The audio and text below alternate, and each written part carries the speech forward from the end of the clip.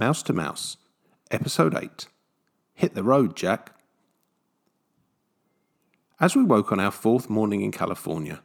we did so to the prospect that in many ways this would be our first real day in America. I know this sounds like an odd and contradictory statement, but bear with me. Actually, as a completely off-topic aside, for years I couldn't work out whether that appeal for patience should be bear as in big, furry and full of teeth, or bear as in naked. It seems the English language is just plain baffling, regardless of your side of the Atlantic. What I mean is that as fun and fantastic as our time in Anaheim had been, it was very much lived within the Disneyland bubble. The only time that we'd ever really ventured out of the world that Walt made was to sleep and travel to and from the parks. Even then, when you consider the fact of how little of the town that surrounds Disneyland was anything other than orange groves before 1955, it's hard to shake the idea that, while I know I've already given him a production credit on the whole nation, Walt Disney certainly deserves one on modern Anaheim. I've often thought about this, and even talk about it with students, particularly in connection to French philosopher Jean Baudrillard's suggestion that Disneyland exists precisely to be obviously fake in order to help reinforce the realness of Southern California, which is, in truth, just as constructed and fantastical as the theme parks themselves. I need to be careful here, though, as if I get carried away, this chapter could spin uncontrollably down the philosophical rabbit hole faster than Alice on roller skates, and before you know it, we'll be reflecting on the nature of reality and comparing Sleeping Beauty Castle with Richard Nixon, and that is an academic minefield that should be ventured into with extreme caution, and I'm sure you'll be pleased to hear that this is definitely not the place to do it. What I will say, though, is that of all the people who headed in the direction of the world's most famous regional theme park that morning, there was one British family that, while sad to bid farewell to it, were very excited, if slightly nervous, to be saying hello to the 4,000-mile expanse of the United States that was about to open up in front of them. It is, I think, important to note here that the reason we were actually on the ART bus travelling back to the Disneyland Resort is that I'm nothing if not a stickler for ludicrous, self-imposed rules. The title on the cover of this book is Mouse to Mouse, so it just would not do for us to pick up a car from some rental office in a featureless strip mall near our hotel, although several such facilities existed and would doubtless have been more convenient. No. If the quest was going to be called Mouse to Mouse, then Mouse to Blessed Mouse we would drive, and this clearly meant that our point of origin, or at least that of the car, must be from within the Disneyland Resort itself, or frankly, the entire scheme would lose all seriousness. Unfortunately, there was not a branch of Alamo situated directly next to the Emporium on Main Street, USA, but it turned out there was one in downtown Disney, tucked right around the corner from the Disneyland Hotel. So this was self-evidently the rental office for us. Although, as I've already confessed, for guilty confession it feels like when addressing the inhabitants of such an auto-obsessed nation, I am a non-driver, and would be entirely reliant on the skill behind the wheel of my good lady wife to get us across America. For some strange reason, I'm always the one who has to take the lead in procuring rented motor vehicles. This, I must further confess, is usually a task that ranks slightly below smashing my fingers with a piano lid in the list of things I look forward to.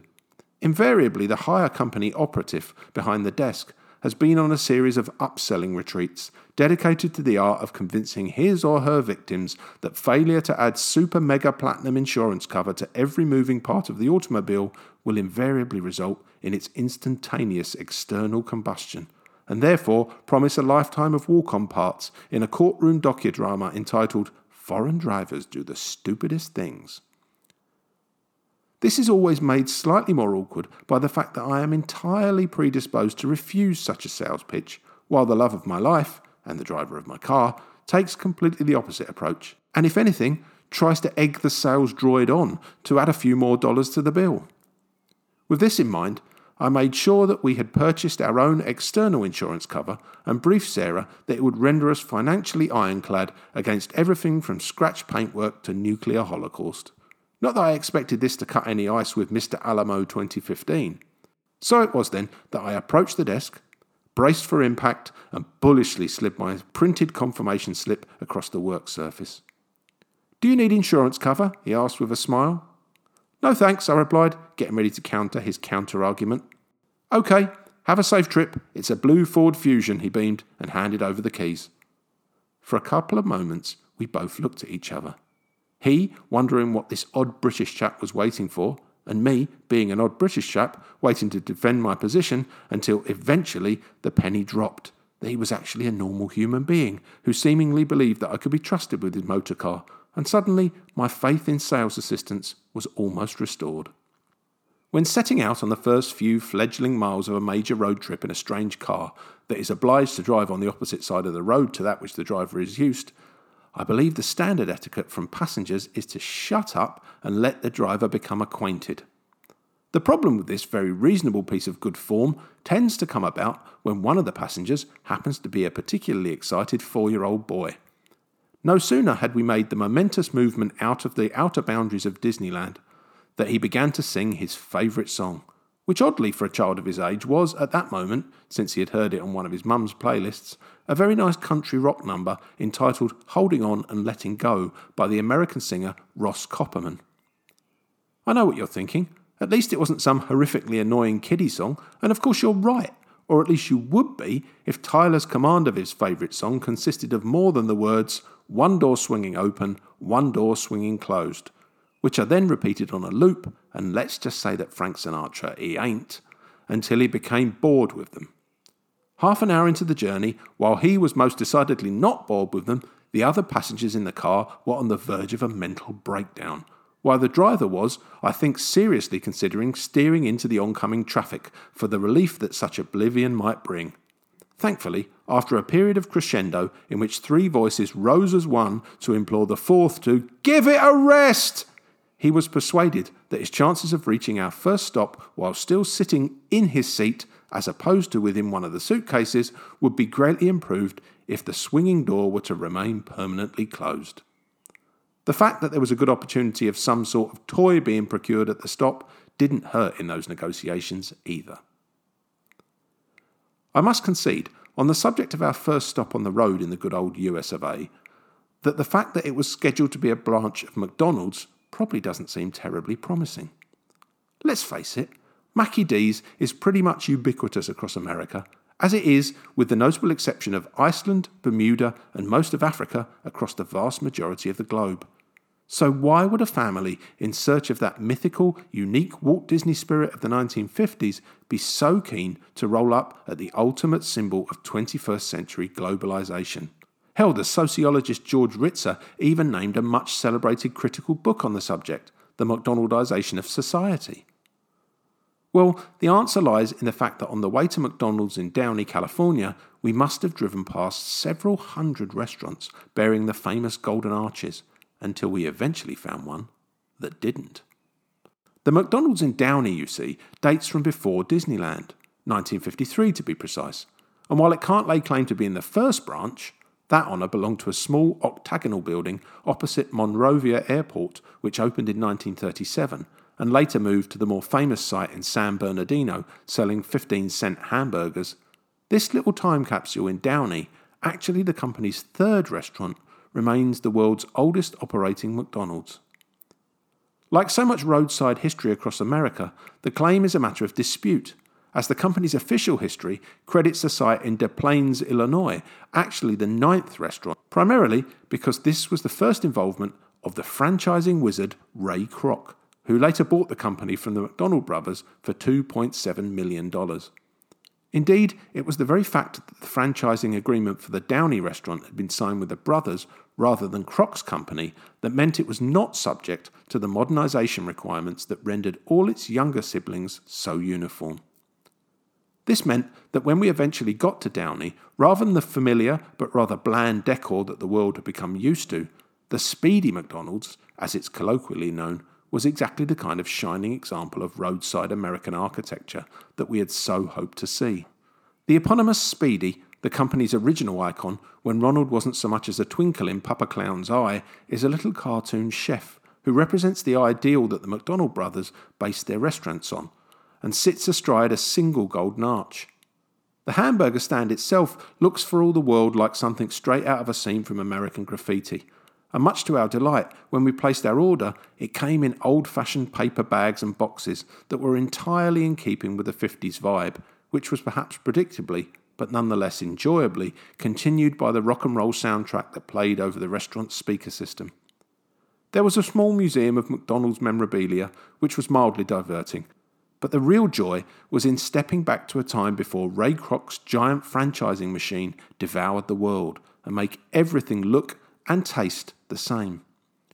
One small aside about Kroc himself is that he, just like Walt Disney, had lied about his age to become a Red Cross ambulance driver during World War I, and the two boys actually met whilst training in Sound Beach, Connecticut. Kroc apparently later attempted to reach out to his old acquaintance in a letter after he had finalised his deal with the McDonald brothers in an attempt to secure his new brand a spot at Disneyland. Kroc claimed that the deal couldn't be done because Walt had insisted that he raise his prices to increase Disney's share of the profits. Many believe this was just a good story to conceal the fact that the proposal had simply been rejected. Even at this early stage in our time on the road, I'd learned one important thing, and that was that my route planning, while meticulous, was probably somewhat on the overambitious side.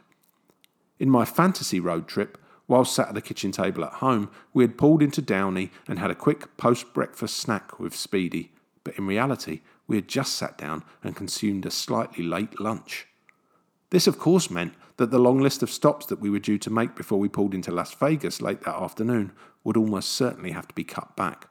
and there was more than an even chance that late afternoon might turn inexorably into night. For now, though, we were back on the road and heading toward the bright lights of Hollywood. As I think I have mentioned, Sarah and I had been to California before the kids came along, and we'd done the full pilgrimage around the homes of the stars and trekked up and down Hollywood Boulevard, and if I'm entirely honest, been rather underwhelmed by the whole experience. It had, however, been a long time, and Annabelle was very keen to see the Hollywood sign and the Walk of Fame, so we duly braved their vehicular madness around the place and headed to Hollywood and Highland. Once we had parked deep underground, we hopped in an elevator and went up to one of the suspended walkways to join what seemed like the entire population of Japan in taking a photograph of the famous sign, and then made our way down to street level so we could look at a series of names written on a floor, while simultaneously attempting to avoid costume nutcases who wanted nothing more than to have a picture taken with us, for a small fee. While I think the children were vaguely amused by the whole thing, we generally drew the same conclusions that we had years before, that Hollywood is actually a bit of a dump, and that we were happy not to incur any more than the 1 hour parking charge on our rental car before heading out of Tinseltown at full tilt. Even with a revised plan of action and the time ticking on well into late afternoon, there was one more place that I wanted to visit before we left California. So much had been written and said about the life of Walt Disney, and there has been almost as many column inches devoted to his death. It seems fitting that a life story so heavily laden with myth and magic should, as is the current custom of Disney's Marvel blockbusters, have a final teasingly climactic scene after the closing credits. Sure, the discovery of terminal cancer and an all-too-sudden death that shocked and saddened the world in December of 1966 was extremely dramatic, but this was Walt Disney, the greatest showman and manufacturer of magic since Harry Houdini. Is it any wonder, then, rather than simply accepting the passing of a man seen in such a prophetic light, a mass belief in a resurrection mythology should begin to emerge? Everyone has heard the tall tales of Walt's fascination with the pseudoscience of cryogenics, and given his track record of championing the transformative potential of new technologies, it really wasn't a huge leap for a fan community who were after all desperate for it to be true. The fact that unlike many other major public figures, and honestly, who at that time was more major than Walt Disney, Walt's death and subsequent funeral were decidedly low-key, private affairs, simply served to fuel the urban myth of a frozen creator ready to be resurrected in order to take his place on the throne of his magic kingdom. I suspect that if there had been some imposing tomb or mausoleum that millions of adoring fans could visit, as if Disneyland wasn't a big enough monument to his genius, then such urban myths may not have persisted. But just like the private nature of his funeral, Walt's gravesite was a simple, unassuming garden at Forest Lawn Memorial Park, and that was exactly where we were headed next. The first thing to note about the cemetery is that Memorial Park is exactly the right description. for the stunningly beautiful rolling hillside that constitutes it. Forest Lawn is at once both deeply impressive and lavishly imposing, and the drive through it to locate Walt's grave is a memory that will not soon leave me. The second is that if you don't know where to find it, you are not likely to stumble upon the final resting place of Walter Elias Disney. I cannot convey strongly enough that it really is the tiniest, most understated and tranquil of gardens. There are no signs to identify where the ashes of one of the most famous men of the 20th century are interred, and there is certainly none of the fantasy imagery that he became so synonymous with. Once we did locate the garden, the rest of the family stayed in the car as I stood alone in silent reflection in the late afternoon Burbank sun and gazed upon the modest wall plaques that bore the names of several members of the Disney family. After having spent the previous few days being just the kind of family playing together that Walt had supposedly envisaged while sitting on the bench all those years before, it was an odd but deeply moving privilege to be able to stand and reflect upon that extraordinary life in these peaceful and rather meditative surroundings. If the views across the wonderfully manufactured hills of Forest Lawn will stay with me for a long time, then the moments spent within those sacred precincts of that garden will remain in my memory as long as I live. After all, without the man to whom I was paying my respects, this trip and probably the man I had become would not exist. Exist it did though, and as the sun was beginning to set, we still had the best part of 300 miles of desert to put behind us before we could go to bed in Las Vegas.